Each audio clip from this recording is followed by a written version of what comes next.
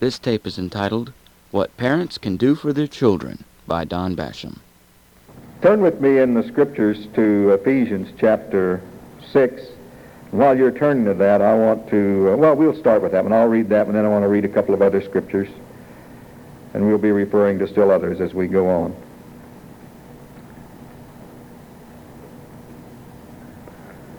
Ephesians 6 is where Paul is giving the advice about how families ought to be structured and how they ought to conduct themselves, husbands and wives. And then he has a few verses in chapter 5 and 6, and he has a few verses here at the first of chapter 6 that are pertinent. He says, "Children, obey your parents in the Lord, for this is right. Honor your father and mother, which is the first commandment with a promise, that it may go well with you and that you may enjoy long life on the earth. Fathers, do not exasperate your children. Instead, bring them up in the training and the instruction of the Lord." It's interesting that Paul in Ephesians here, in giving the advice, quotes one of the 10 commandments, the 5th commandment, which is recorded both in Exodus, the 20th chapter, and again in Deuteronomy in the 5th chapter, and which is that commandment that children should honor their father and mother. The commandment says that it may go well with you and that you may live long in the earth. Paul refers to it as the first commandment with a promise. Other commandments don't have those promises attached to them. They are of course significant, and there are things that we could say about them, but I think it's rather significant that Paul is saying here, reminding the Christians that for children to honor their parents is a part of their own assurance that their lives are going to go the way they should, and that they'll be able to fulfill God's purpose for their own lives. He says, "Honor your father and mother, which is the first commandment of the promise, that it may go well with you and that you may enjoy long life on the earth." Now, the implication there is that if you don't do that, you're going to suffer the consequences. That if by honoring your parents, by honoring our parents, we're going to enjoy those blessings, it is going to go well with us in God, and we will have a longer lifespan. That's basically what it's saying. Then the opposite must also be true. If we disobey that command, then we don't have a right to expect the blessing of God, and for that matter, we don't have a right to expect to live too long. That's a rather sobering thought, isn't it? That if you don't treat your parents right, young people, kids, children, if you don't learn to honor and respect your parents, then you may be affecting how many years you yourself are going to have on the earth. So to me, it's simply another example of how important the family is in the mind of God. He says Scripture says some tremendously crucial things for us about the family, which prompts me to again observe the fact that apart from us knowing the Lord Jesus Christ, I don't know anything else that's more important for the establishing of the kingdom of God on earth, that husbands and wives and parents and kids relate properly to one another. The family is that crucial. It is the nest, the matrix, the unit out of which practically everything else springs. And so there's this tremendous emphasis upon its significance, upon its importance. Let me show you another scripture. Turn to Luke chapter 1. I'm not going to spend much time on this. We'll get more into practical matters, but this is, I think, is interesting that when the prophecy, this is Luke chapter 1, when the angel appears to Zechariah and is prophesying about the coming of John the Baptist, and there's a lot of miraculous circumstances that have to do with that. But you know, John the Baptist was a forerunner of the coming of the Lord. And this angel makes a prophetic utterance while he is speaking to Zacharias about the coming of his son John the Baptist. And out of it he quotes one of the last verses, about the last verse in the Old Testament out of the book of Malachi. But this is the promise that the angel makes to Zechariah concerning the ministry of John the Baptist. He says about him in verse 17 in Luke 1, "And he will go on before the Lord in the spirit and power of Elijah, to turn the hearts of the fathers to their children, and of the disobedient to the wisdom of the righteous, and to make ready a people prepared for the Lord." Now, there's an interesting thing about the fulfillment of prophecies. Scripturally, they can be fulfilled more than one time. That is, there is a day of the Lord that the Old Testament spoke about, which was the coming of our Lord Jesus, and we know there is another day of the Lord yet to appear when the Lord returns. So many prophecies have more than one application. And in the last of the book of Malachi, I want to read the Malachi version of that same verse.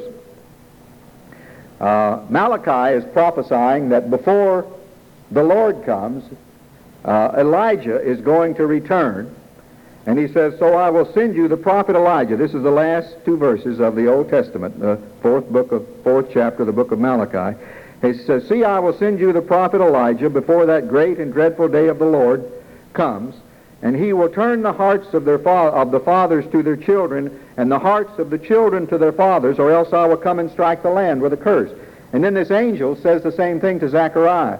It's interesting that in the day of the Lord, in the fulfillment of things, in the purposes of God, one of the major signs of the fulfilling of the day of the Lord is that there's going to be reconciliation in the family. And it also indicates that one of the great problems that's going to exist just before the coming of the day of the Lord is going to be the estrangement of kids from their parents and parents from their kids.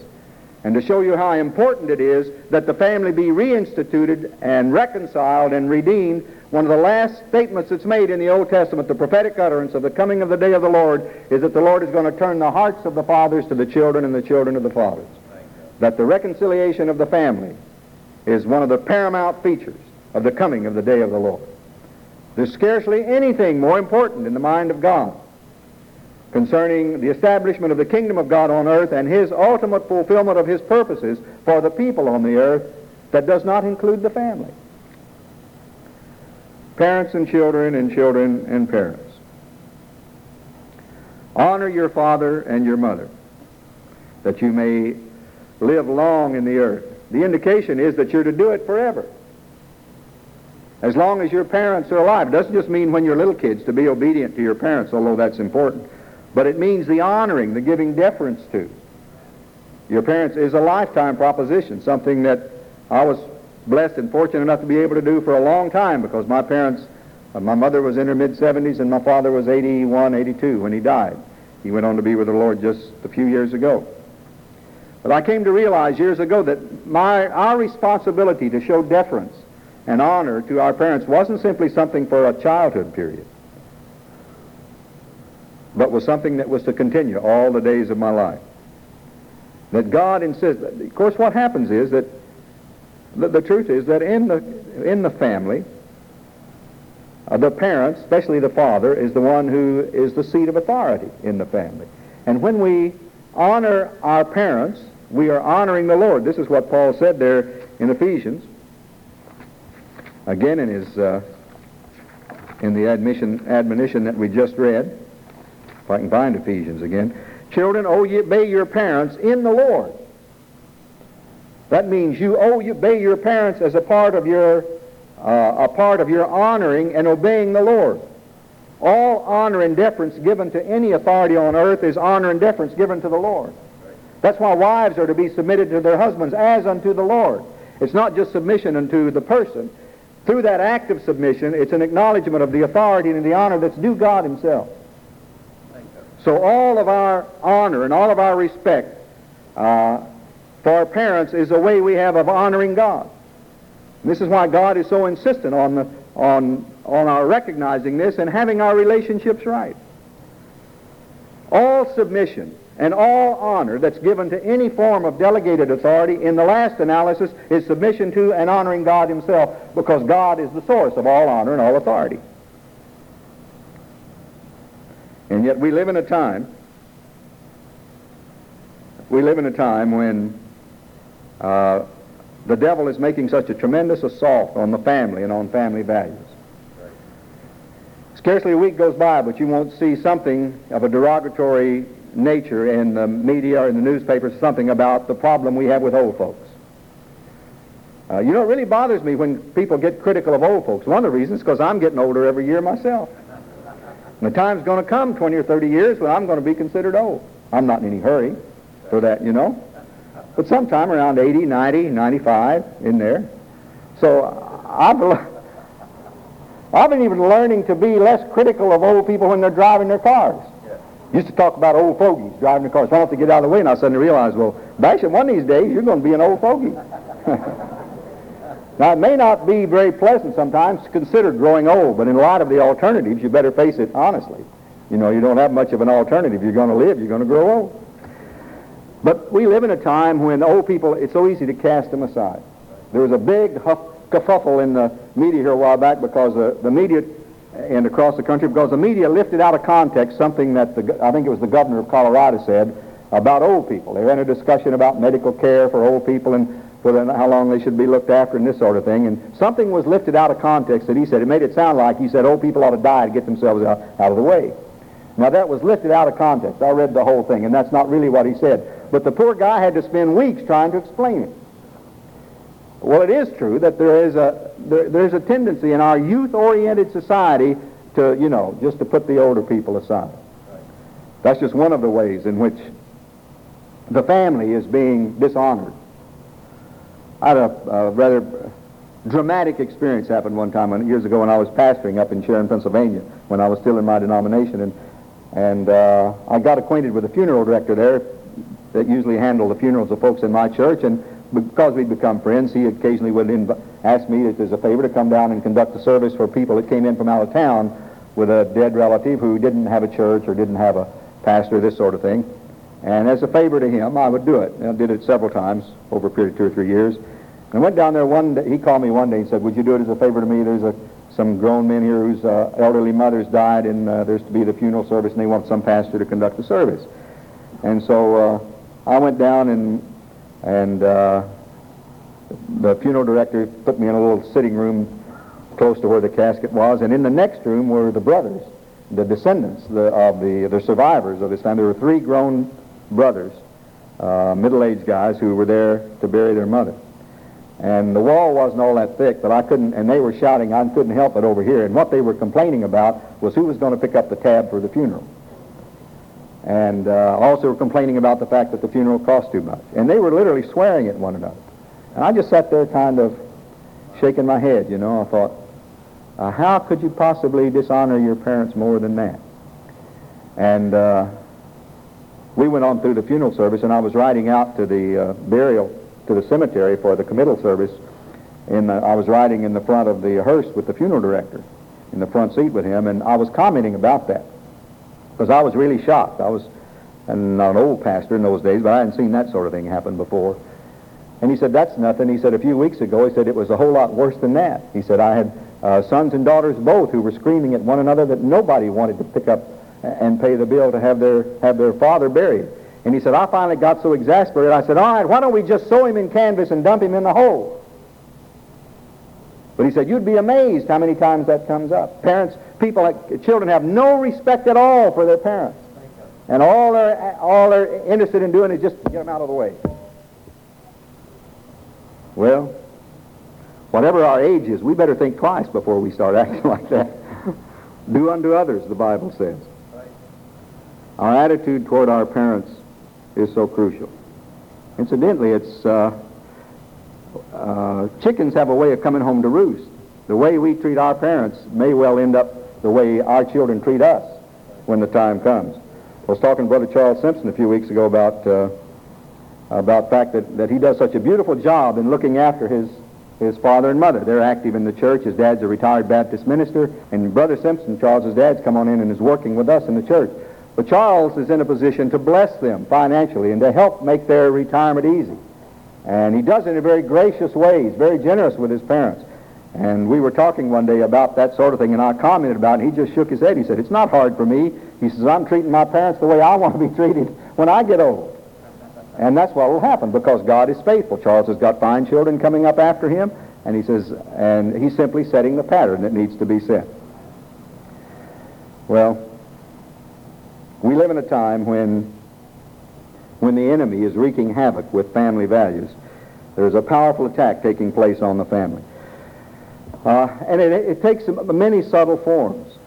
I was mentioning, I think, in one of the morning sessions that, or the session yesterday morning, that what we considered the typical family back from about 1930 to 1960, a typical family being, say, a husband who works and a wife who stays home and makes the home and looks after 2 children.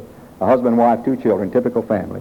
For many decades, that was considered sort of a typical American family. One breadwinner, a wife who was a homemaker and looked after her husband in the home and the children, and so forth. But that's all changed in the last couple of decades. Tremendous outside pressure, some of them demonic pressures upon the family. And now that so-called typical family represents only a little over 20% of the families in America. Make up less than 25% of the total families in America. In fact, in many quarters, in the media and others, that's considered kind of old-fashioned. It's kind of nice to still allow that sort of thing, but it's even said repeatedly in the magazines and television and so forth that that's not really the basic way a family ought to operate. It's just assumed that both husband and wife are going to be in the marketplace. Already 65% of the married women in America today work outside the home. Now, I understand that that's necessary on occasion, and I don't quarrel with any family who really comes to the realization that that's an economic necessity. But there are many cases when it isn't. It's simply pressure from the world that drives a woman to feel it and a husband to feel that they want more money, and the woman has to find her fulfillment outside the home, and the devil takes the kids.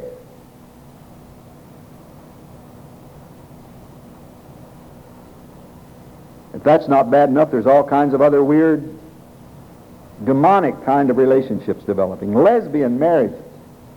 Can you imagine such a thing? Somebody told me years ago when I was in seminary, 25 or 30 years ago, that the family would deteriorate like that, or that the church would ever be in a position to allow it, or on occasion even to bless it. I'd say, oh, things may get bad, but they'll never get that bad. I was in New Zealand a few years ago, and one of the brothers that was driving me around there was a businessman, a prosperous businessman, who frequently made trips to America. And we got to talking, I don't know how we got onto this subject, but anyway, about morals or something. But he told me that on a recent visit, that he'd made just a few weeks before, he stopped in San Francisco on his way to New York and spent the night, and he was there over the weekend, and he dropped in to visit in a church service, a denominational church service in San Francisco for Sunday morning worship. And he said, "You will not believe the kind of service I stumbled into." And I said, "Why? What did they do?" He said they were having a dedication service, and a commitment service. And in that service, they were commissioning a minister of that denomination, having given their approval to him to divorce his wife and leave his children because he was a homosexual, and they were endorsing him to go into a homosexual relationship and begin a homosexual ministry to a group of gays. And the church was conducting a service to put its blessing on that, and he said, "I saw the wife and the children weeping on the front pew while they were conducting this service to commission this man in this kind of ministry." Who would have thought there'd be such abominations in the earth, and such an attack upon traditional family values? And a tremendous pressure. There's a big squabble in one of the major denominations today on whether or not to ordain homosexuals, to do it. And some denominations are openly doing it already. I don't want to dwell on this because it's so unpleasant, but I want to just say one thing that is so shocking and so unpleasant, and then we'll get off of it, okay? But before I would wish that so-called Christians who wish to try and put some kind of blessing or some kind of good view on the whole idea of homosexuality, talking about it as being a meaningful relationship. Well, if it's a meaning relationship, even if it's between two men or two women, then surely God would bless it. That's the kind of garbage that's going on. In a Newsweek magazine article just a few weeks ago, there was an article about this terrible disease called AIDS, acquired immune deficiency syndrome, which is a deadly disease which is striking primarily homosexuals because it's transmitted through homosexual activity, almost exclusively. And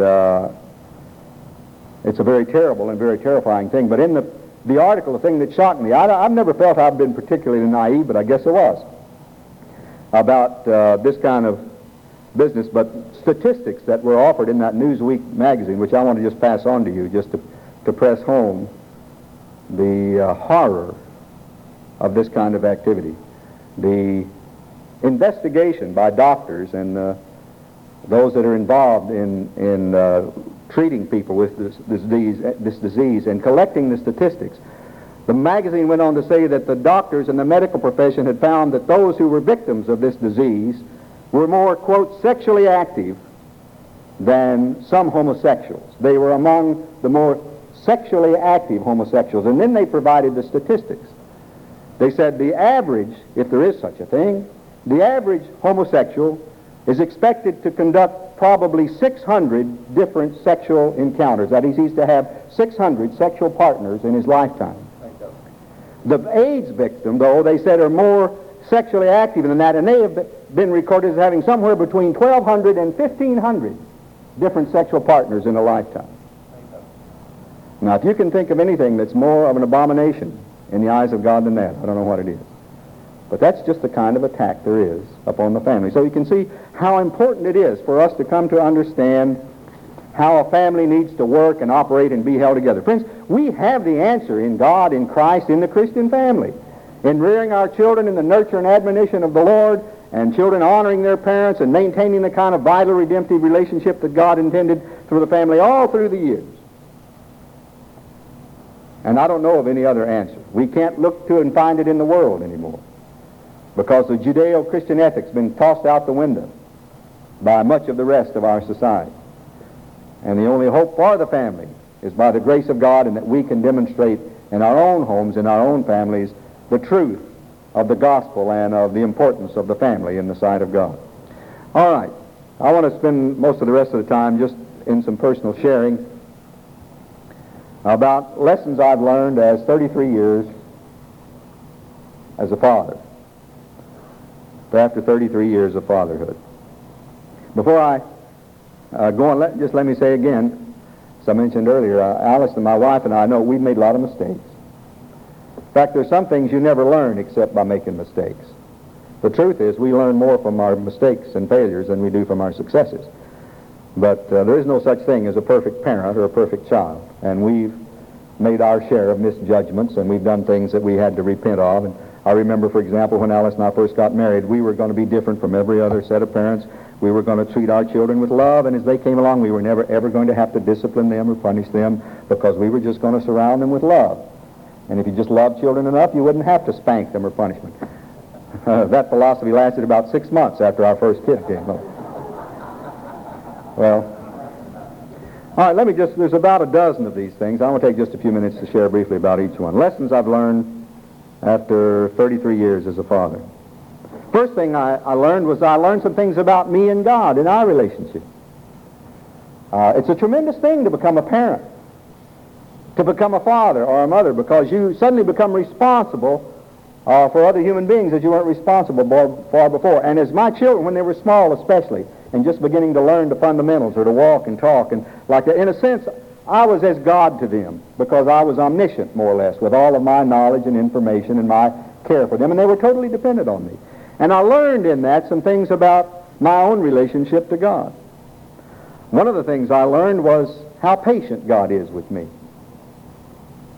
And I also learned a very significant thing that was a help to me, because one of the things I've struggled with through the years, off and on, is falling back into that old trap of believing I'm saved when I'm being good, and believing I'm lost when I'm not. The old salvation by works syndrome that we have to fight against all the time. And partly as a result of my own experience with my children when they were small. Our kids were always fairly even-tempered, but any little children when they're small, every once in a while, when I'm going to throw a temper tantrum or get all crying unconsolably and terribly upset about something that's not really important. And I remember one of the first times that happened with our first girl, Cindy, who's now a mother of 4 children of her own. And she got all upset about something. I don't know what it was. We knew it was very insignificant. But boy, she let out a yell, and it was very hard to comfort. I mean, she cried and squalled for several minutes, threw her own little tantrum. And it didn't bother my wife and me. We just sort of smiled. Said, well, she'll calm down a little while, you know. Didn't change one iota our love for her, or our commitment to her, or our feeling that everything was going to come out all right. But for her, it was a horrendous thing to go through. You know, boy, it was important for her. You know, it was just about the end of the world that she wasn't having her way. And then I suddenly saw, yeah, that's the way God is with me when I flip my cork. You know, I get all upset about something, think everything's going to pot, or I get out of the kingdom and I act and behave in a stupid, unchristian, silly way. But that doesn't mean God loves me any less. And God doesn't lose his cool when I lose mine. And I've come to see he just sort of waits patiently for me to come to my senses and get back in the kingdom so we can go on with the business of being partners in the kingdom. And one of the things that happened to me through was that I overcame my fear that I had to always be working to earn my relationship to God. I came to see, for example, with my own children, because I know Christians that fight this battle. I had a lady in my church years ago when I was a student pastor, preaching a little church up in Kansas, a very beautiful, devout lady, elder's wife in the church, who was a very fine person. She came up to me one day and she said, Pastor, she said, I never can really be sure if I'm doing enough good things to get into heaven. Well, I was just a young pastor then, but even then I knew what was wrong. I said, Sister, I can tell you right quick, you're not. You know, you're not doing enough good things. And she, what do you mean? I said, because that's not the basis on which heaven is offered. You don't get in because you're good. You get in because He's good and because He loved us and gave Himself for us. That's right. It's by grace through faith. It's not by works. And I saw as my children were small, I didn't want them coming up to me all the time and say, Daddy, am I being good enough today to be your son or your daughter? They don't earn sonship or daughtership to me. They're mine.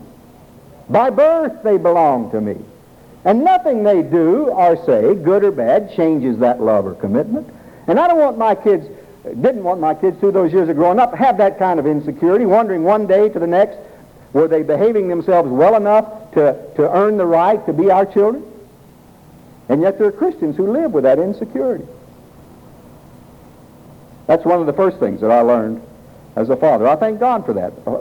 Being a father became such a revolutionary thing for me. I'm sure it probably impacts everybody the same way. My wife and I were living in Baltimore, Maryland at a religious training center in 1951 when our first daughter Cindy was born.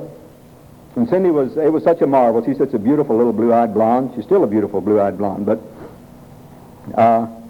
this first time I'd been a parent, Alice came home from the hospital after 3 or 4 days with a baby, and Cindy was about 5 or 6 days old, and she was a fussy baby for the first few weeks.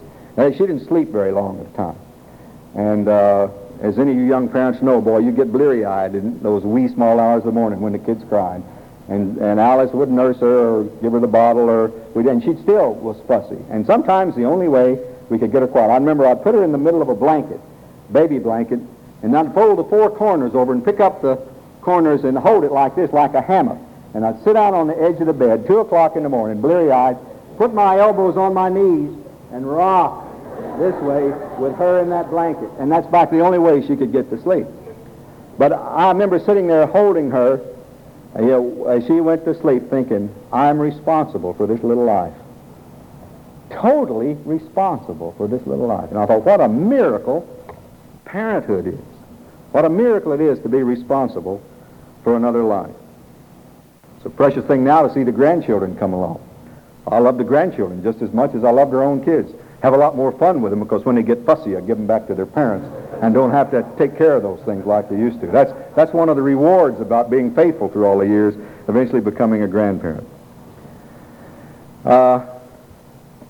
Another thing that I learned, I don't know whether we're going to end up with 12 or not in a minute. Learned how much, we've already talked about this, how much the devil hates the family and how much intense spiritual warfare there is going on. We've already mentioned that. I could say some things about the deliverance ministry at this moment. Well, I'll go ahead and tell this one little illustration. We were in our home in Florida one time. I had some folks there, and we got into the deliverance ministry, casting out demons out of some teenage girls. And it was one of those dramatic kind of things when the demons would scream out and talk and so forth. I don't know if you've ever been in a deliverance service or been in a ministry where people were praying against evil spirits, but when they begin to manifest themselves and you hear demons begin to talk, it'll make a believer out of you pretty quick. Well, there was a couple ministering with us was praying for this one teenage girl, and the demon had erupted in her and was screaming out at these couple, said, I won't tell you who I am, I won't give you my name. They were commanding the demon to name itself. And there was another teenage girl across the room sitting next to me. And we were, I was just praying silently as this couple ministered. And all at once this girl next to me began to get all upset, agitated, and so forth. And I realized something was stirring up in her. She was going to need prayer. But before I could say anything to her or to take her off any place else, suddenly a demon erupted, spirit erupted in this girl's personality, took control of her lips and voice, cried out, and spoke to the other demon across the room and said, don't tell him who you are, sister. If you tell him who you are, you'll have to come out. One demon speaking to another person. Just kind of dumbfounded me. I'd never seen that in the deliverance ministry before. And then suddenly this other demon screamed back at the girl and says, don't you tell me what to do. I hate you. And they began to screech at one another across the room. And we sat there watching this demonic exchange going on. And then I came to my senses, being the host in the group anyway, and I sort of grabbed this teenage girl by her shoulders and shook her, and I said, "Get a hold of yourself." And she kind of snapped out of it. I took her off in another room and prayed for her. She got delivered.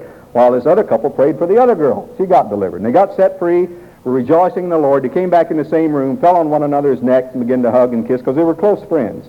And it was a real time of rejoicing in the Lord. But I sat there kind of stunned by what I was seeing with this interchange between the demons, between these two people. And God spoke to me, not in an audible voice, but just impressed very strongly on my spirit what I was seeing, why he let me see that.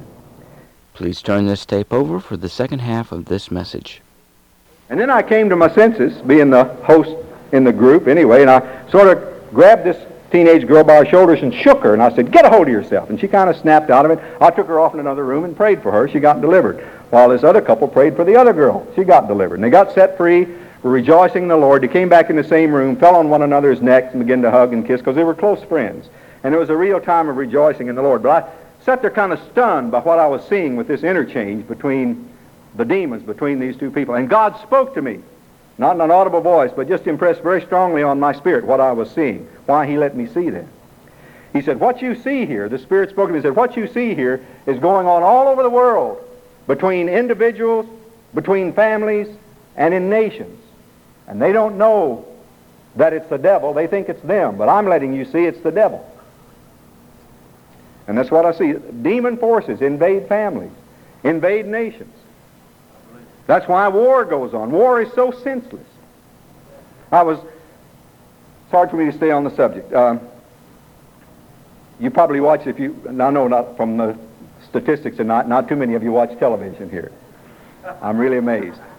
Well, I happen to watch it fairly frequently. I enjoy television, especially old movies, and the news and so forth. And recently, because of the celebration of the 40th anniversary of the invasion at Normandy, they had a lot of reunions over there. They had American GIs come back and visit Normandy. They even had some German fellows who'd been on the other side. And they came and showed up at some of those reunions, and they talked as old friends. And they reminisced how they were on opposite sides. And I shook my head and I thought, look at that. 40 years ago, mortal enemies. Today, friends. People, war is senseless. It's demonic. It's the devil in charge of things. The young fellows who fought on one side and the young fellows who fought on the other side, they weren't all that much different back then. But here they had to try to kill one another. 40 years later, they're friends, reminiscing about how they tried to kill one another. What's changed so much to bring that about? You see what I mean? The devil is the one that does those things, and the devil is attacking the family. This is what the Lord showed me in that strange demonic encounter. Another thing I've learned about being a father is I had to learn to get my priorities straight as a man of God or as a minister. Paul says to Timothy over in the 5th chapter, the 8th verse, he says, let me read it, because I could probably quote it in the King James, but I'll read it just to make sure I get it right.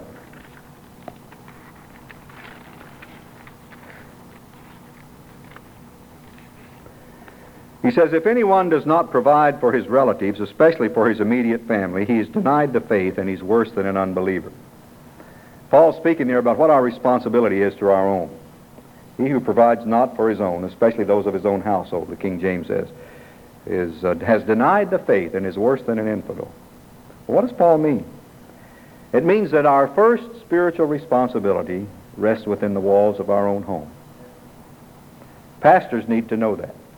And there is a order of priorities that we need to remember, that I had to come to understand, and that is that God comes first, family comes second, ministry comes third. Right. And there's been so many tragedies across the body of Christ by earnest men getting picked off into problems because they got the order reversed. God's always first, but they put their ministry second ahead of their families. Right. God's been a faith and power traveling from one end of the world to the other while their families are home going to pot, being neglected, not having the father that they need. Now, I understand God's grace can make up a lot of difference. I've gone through phases in my life when I traveled a lot. I still travel some.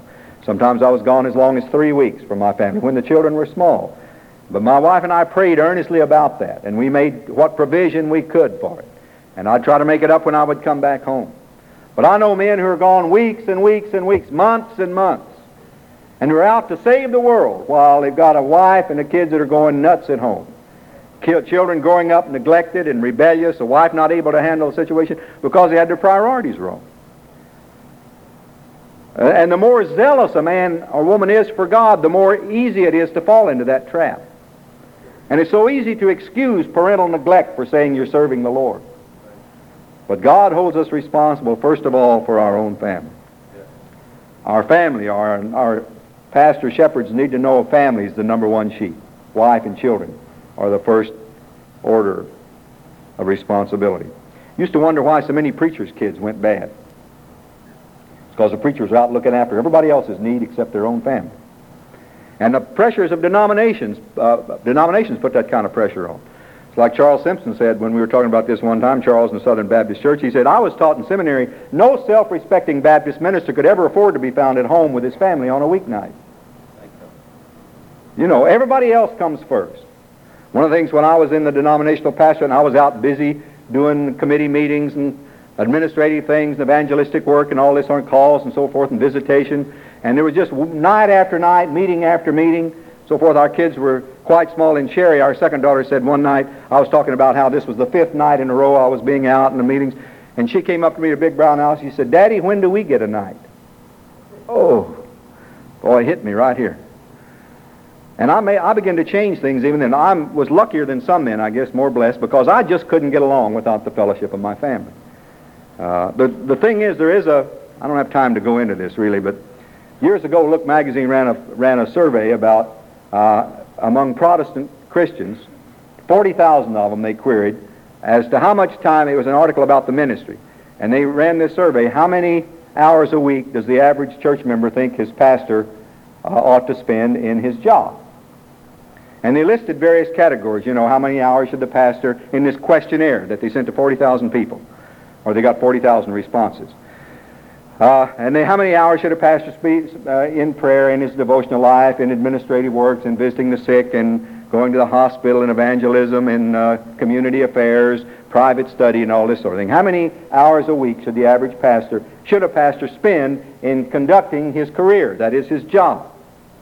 And the answers came back, and they were all tabulated, and the average Protestant Christian church member in America, the way it came out on the average minister was expecting an 84-hour a week from their pastor, 12 hours a day, 7 days a week. The magazine even put in one statement, said one questionnaire came back with more hours than there is in a week. They had the pastor busy more than 128 hours a week. That's all the hours there are, no time for sleep or anything. But that's the kind of ridiculous sort of thing that can find its way into church life. And that's why it's hard for a pastor to give the time to his family that he needs to give. And I used to feel that pressure. I know pastors feel it. Dick has felt it. Brother Quentin has felt it. Others have felt it. Because you're paying a man's salary and you want him to do the job. But I got some of this in the pastorate I was serving in Pennsylvania. I used to, every once in a while, I'd get so fed up with the work of the church and so burnt out, I'd want to go home and be nourished by my family. And then I'd go home in the middle of the afternoon and spend 2 or 3 hours with my kids and my wife. Well, if I did that, parked the car in the driveway, then I'd hear about it the next Sunday. Somebody'd drop in, oh, I saw you were home with your family in the middle of the afternoon in the week, huh? Well, I soon got wise. I got to parking the car in the garage and closing the door so they couldn't see that my car was there. And I had all kinds of guilt feelings. I was failing as a pastor. I wasn't doing all that I should have, but I thank God he helped me do that. Because I've come to realize that every hour I invested in my wife and in my children has paid off 100-fold. And so much of the things that we busy ourselves about, if we're not careful, aren't all that important to the kingdom of God anyway. You can get so geared up with activity that you look that you're busy and you're running and doing things, but you can end up becoming a basket case or having a stroke or a nervous breakdown at trying to move at that kind of rate, that kind of speed. So I learned to get my priorities straight. God always comes first. My family has come second. My ministries come third. And I contribute in no little part the blessedness of our family and the fruit that's come in our family life to the fact that I invested in them. And my wife did. You get fruit out of what you invest in, where you spend your time and where you spend your efforts and your prayers and your activity. There's where you're going to get fruit. And I don't suppose I would ever, by denominational standards, have been considered a very successful minister. I was grateful when God called me out of the pastorate into a teaching ministry that I'm much more comfortable in. And every once in a while I still have little twinges of guilt about things I failed to do as a church pastor. But they don't last very long. Every time I see my kids and my grandkids, I forget all about that guilt because I see what they're producing in the kingdom of God. God first, family second, ministry third. I'll never get through this. I'm getting so long-winded tonight. Some of these I'll just have to list. This was the third. I've learned proper priorities. God first, family second, ministry third. Fourth point I learned from 33 years of fatherhood is the danger of a double standard. That is, we can't tell our kids to be something that we're not. You can't lay a guilt trip on your children for behavior and things they're doing when you yourselves don't do them. There's no sense in you telling your kids not to fuss at each other if you and your wife can't get it together. Right. There's no sense in you telling your kids to be honest if their kids sit around and see you and your wife plotting together how to cheat on your income tax. You know, you've got to be the role model for your children. Now, that doesn't mean you're going to be perfect. You're not. But children want parents they can look up to. And sometimes these days they don't. Sometimes they don't even see their parents enough to know whether or not they can look up to them, because they themselves have become such a low priority for their families. So I've learned the danger of a double standard, that parents need to be the role models, need to be the example. Fifth one, I've learned after all these years as a father, I learned I had to say I was sorry when I was wrong or did something wrong with my children. That didn't come too hard to me, but it's something that many parents find very difficult. That is, that even though they're your children, and even though you're supposed to be wise and so forth, there's an awful lot of parents who will misjudge a situation or will criticize or punish their children in the wrong way or at the wrong time or for something they didn't do. Now, a little bit of that's inevitable. I can remember when I was a boy growing up, and I had two older brothers, and we were good kids, but we'd get into rowdy fights and things like that among ourselves. And when we were fairly small, I can remember times when my mother came back to the room and she'd whack all three of us. She said, "I'm just going to hit you all because I want to be sure to get the right one." She didn't know who was responsible for the fight. Well, there's a certain valid philosophy there. But basically, we'll all occasionally, in fact, I remember this one time when I was little, my mother was trying to get us ready for school, and I was the one that was being feisty. My mother was brushing my older brother's head, had a hairbrush, and she was fixing his hair, and I did something she didn't like, and she smacked my brother on the head. She said, "Don, stop that!" But she smacked my brother on the head for something I was doing. Boy, he hopped up and down and began to yell and holler and said, "You hit me, I didn't do anything." So we all make some of those mistakes, but we need to learn how to ask forgiveness when we do. You know, some parents are afraid to admit to their kids that they're human, that they ever make a mistake. So after we were grown and Cindy and Dick, Cindy, our oldest girl, was married to Dick, who's now the editor of New Wine Magazine. And they were in our house for lunch, for dinner one day, and all the other kids were there. And some of our younger kids, one of them had acted up or something, or I thought they had, and I had disciplined, I think it was Laura, our youngest, I disciplined her or had said something to her to correct her, and I'd been very hard on her. And I've been very critical, and I rebuked her in front of the rest of the group. And then she got tearful, and then she explained, she said, "But Daddy, I didn't do that." And she explained what had happened, and I saw that I'd misjudged the situation. And it wasn't a great big deal, but we were sitting there at the table, and I was kind of crestfallen. I said, "Oh, honey, I'm sorry. I misjudged you. I shouldn't have criticized you. Will you forgive me?" She was sniffing tears. She said, "Yeah." Well, I didn't think anything more about it. Weeks later, maybe months later, my son-in-law told me. He said, we were talking together, and he said, "Let me tell you something." He said, "I haven't mentioned this to you, but did you remember the day we were at the table? I was at your house, and we were at the table, and we had dinner, and you apologized to Laura?" I said, "Yeah." He said, "I want to tell you how shocked and stunned I was by that." He said, "I nearly fell under the table." He said, "I was amazed. I found it almost unbelievable that you would do that." I said, "What do you mean?" He said, "Never ever in my whole life when I was growing up did I ever hear my mother or father, either one, admit to me that they had misjudged me or made a mistake. Not once." Parents don't want to appear vulnerable to their kids. And so what ends, you end up, in a sense, damaging your kid's personality by that sort of thing. Don't be afraid to admit your mistakes. Don't be afraid to ask forgiveness. You won't be diminished in your children's eyes. You'll be raised a level in your children's eyes. Kids are a lot smarter than we give them credit for, parents. Do you know that? All right? I had to learn how to be willing to say I was sorry. I also learned that love includes discipline and correction. As I said, it didn't take but a few months for my wife and I to get the idea past that we were just going to raise our kids on love. Now, we did raise them on love, but sometimes love requires discipline and chastening and punishment. I agree with a fellow who said, a pat on the back for small children is a wonderful encouragement if it's administered often enough and low enough. There are times when you just have to spank your kids, especially when they're small. They have to associate discomfort with their disobedience. And I haven't always done that perfectly. A time or two I've gotten exasperated and hit my kids in anger. I know that's not right, but more than once I lifted one of them off the ground with my hand when I hit them on the backside with the palm of my hand. Hit them hard enough that it stung my hand. And I'd later have to apologize for it, not for the punishment, but for hitting one of my kids when I was mad. And the forgiveness was always there. But children need discipline. You don't do them any good by not disciplining them, by not putting limits or barriers around them, restrictions, so that the kids want to know what the limits are. They want to know if they go past a certain point, they're going to be punished. That's the kind of world we live in. That there needs to be punishment, there needs to be rebuke, there needs to be correction when disobedience has taken place. So I've learned that love includes discipline and correction. One of the things I learned too, which a lot of people don't seem to understand, is that the more parents openly demonstrate their love for each other, the healthier emotionally the kids will be. The more open a man and his wife is in their affection before their children, the more secure the children will be. Now, I say this with all respect, and I hope you understand the way I say it, but I think it's something really healthy for the children when they see their dad chase their mother around the house, if you know what I mean.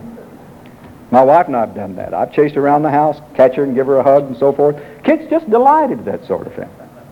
We've always been openly affectionate, and yet I've talked and counseled with people through the years, troubled, pinched, emotionally deprived, who would say, I never once in all my life saw my dad hug my mother, or my mother kiss my father. And they come up emotional cripples in that sort of thing. We have a slogan in our house, did when the kids were growing up, and we still have it. It's two words, hugs help.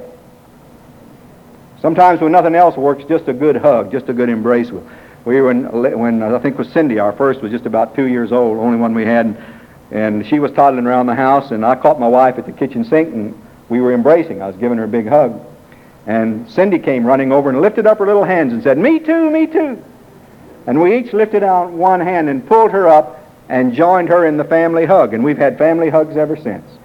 It was about 14 or 15 of us, and it's kind of hard to get everybody in a hug. But there are times when we had the 5 children at home that all 7 of us would gather and embrace, just express our love for one another. And yet I know people who wouldn't do that for their children because they didn't want them to be soft. I've had fathers say, I don't want to show my son any affection or let him see any affection because I want him to grow up to be tough. What he's going to grow up to be, friend, is an emotional cripple. There's no such thing as being too affectionate in the presence of your kids. I've learned, too, that every child needs special attention. Every child's different, and I don't care how many of them you got. Each one of them is entitled once in a while to have a little bit of time with just you. It's said about Susanna Wesley, John Wesley's wife, she had 22 children. She was married to an Anglican minister. A number of them died in infancy, but I think she reared about 11. But it said in her biography about her, in fact, John Wesley said it about his mother. He said, I can never remember a day when I was growing up, he said, that my mother didn't deliberately spend a few minutes with each one of us children by ourselves. Somehow that woman found time in those days, with all that she had the responsibility for, without the conveniences we have, that she would spend a few minutes, maybe just a minute or two, but she would give her total undivided attention to one child, so that that child would know he's special. I confess I didn't do that good a job. As fine as our kids have turned out, there are times when I was too busy for them. When we were in Florida a few years ago, and Lisa, it's the girl that our daughter that's momentarily expecting now, she already has one child. She was about 14, I guess, a number of years ago, and down in Florida. And one night after supper, I said, I'm going to take a walk and walk down to the Dairy Queen place and get an ice cream sundae. Anybody want to go? Lisa said, I'll go with you. And it was about 3 blocks. We walked a kind of quiet residential neighborhood, and we walked down to this ice cream place and sat there and had our ice cream and talked, just the 2 of us, and then walked back home. Took about 45 minutes the whole time. The thing that really put me under was that for weeks, even years afterward, time and again, Lisa would refer to that. Daddy, do you remember that time we walked down to the ice cream store, just you and me? And we had that time, and I thought, oh God, The times I should have done that and didn't with all the kids. Learn in being a parent that every child has a right from time to time to the individual attention of his parent. Another thing I learned as a father is that you not only pray for your kids, you pray with them. Now, it's important to pray for your kids.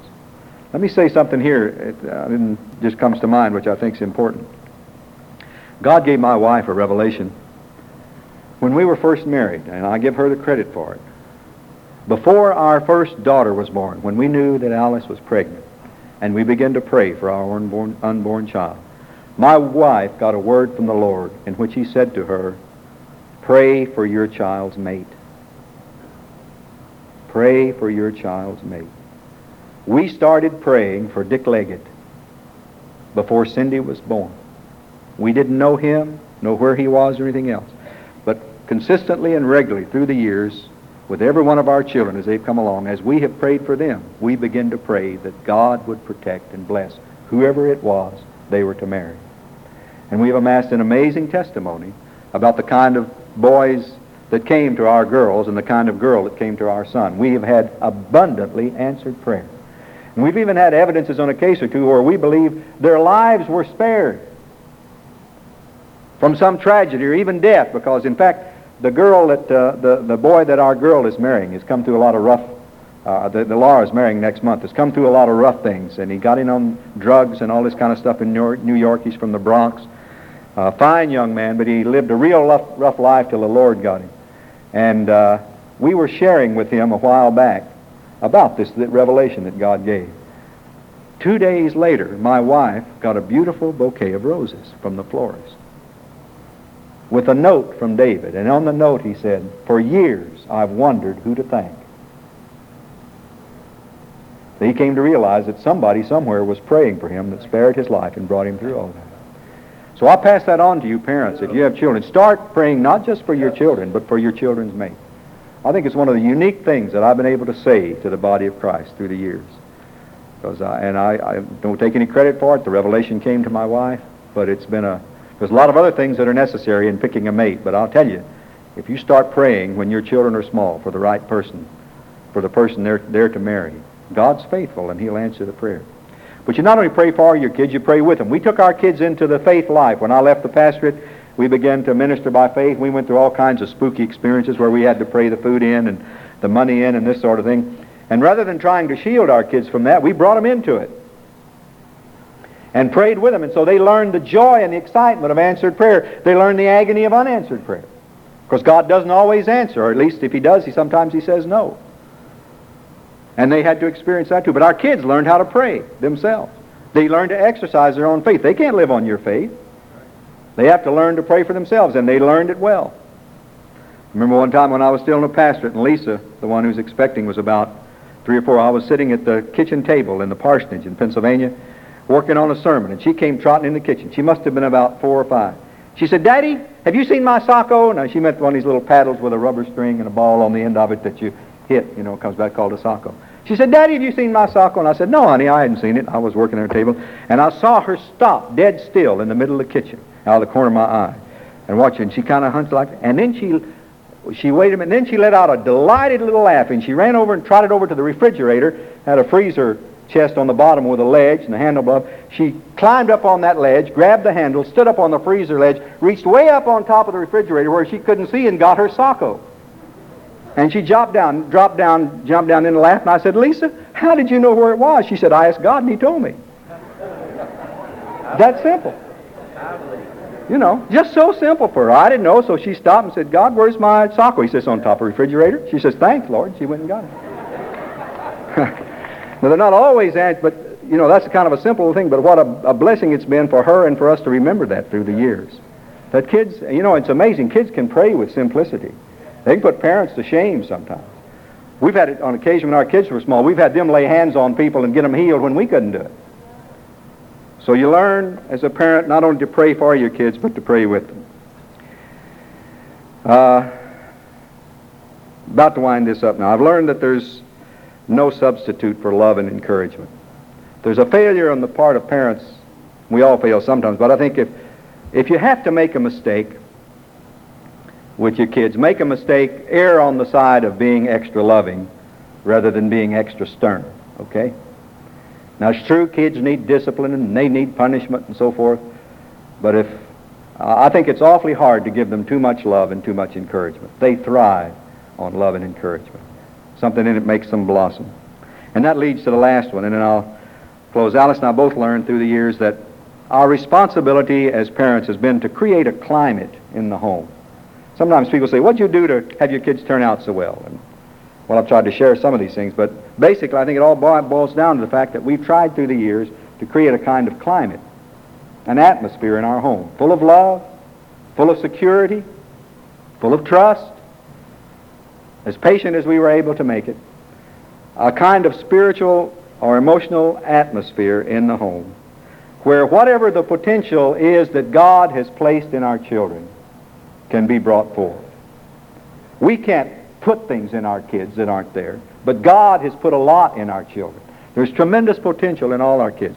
The problem is lots of times that potential is never realized because they're not in an agreeable climate. They're not in a comfortable climate. They're not in a climate that lends itself to growth and development. Just like if you're growing plants, if you don't water them enough, and if they don't get enough sunshine and they don't get enough nurture or food or plant food, whatever it is, they're not going to become the kind of plants that there is the potential for in the seed. But if that seed or that plant is planted in such a way and nourished in such a way that it gets the right amount of moisture, gets the right amount of food, gets the right amount of sunlight, gets the right amount of pruning, gets the right amount of care, it'll flourish and become the kind of fruit-bearing plant, the flower-bearing plant that God intended. Same thing's true with our children. So I think more than anything else, we have a responsibility as parents to create in our love for one another and for them the kind of climate where God can have his way with our children. Nothing to me more important in all the earth, apart from our knowing Jesus Christ. No greater responsibility as members of a family, as parents, that we produce the kind of families that God can have his way with our children. Amen? This concludes another message by Don Basham. If you would like more information on other messages by Don Basham or other Integrity House tapes, please write to Integrity House, P.O. Box Z, Mobile, Alabama, 36616.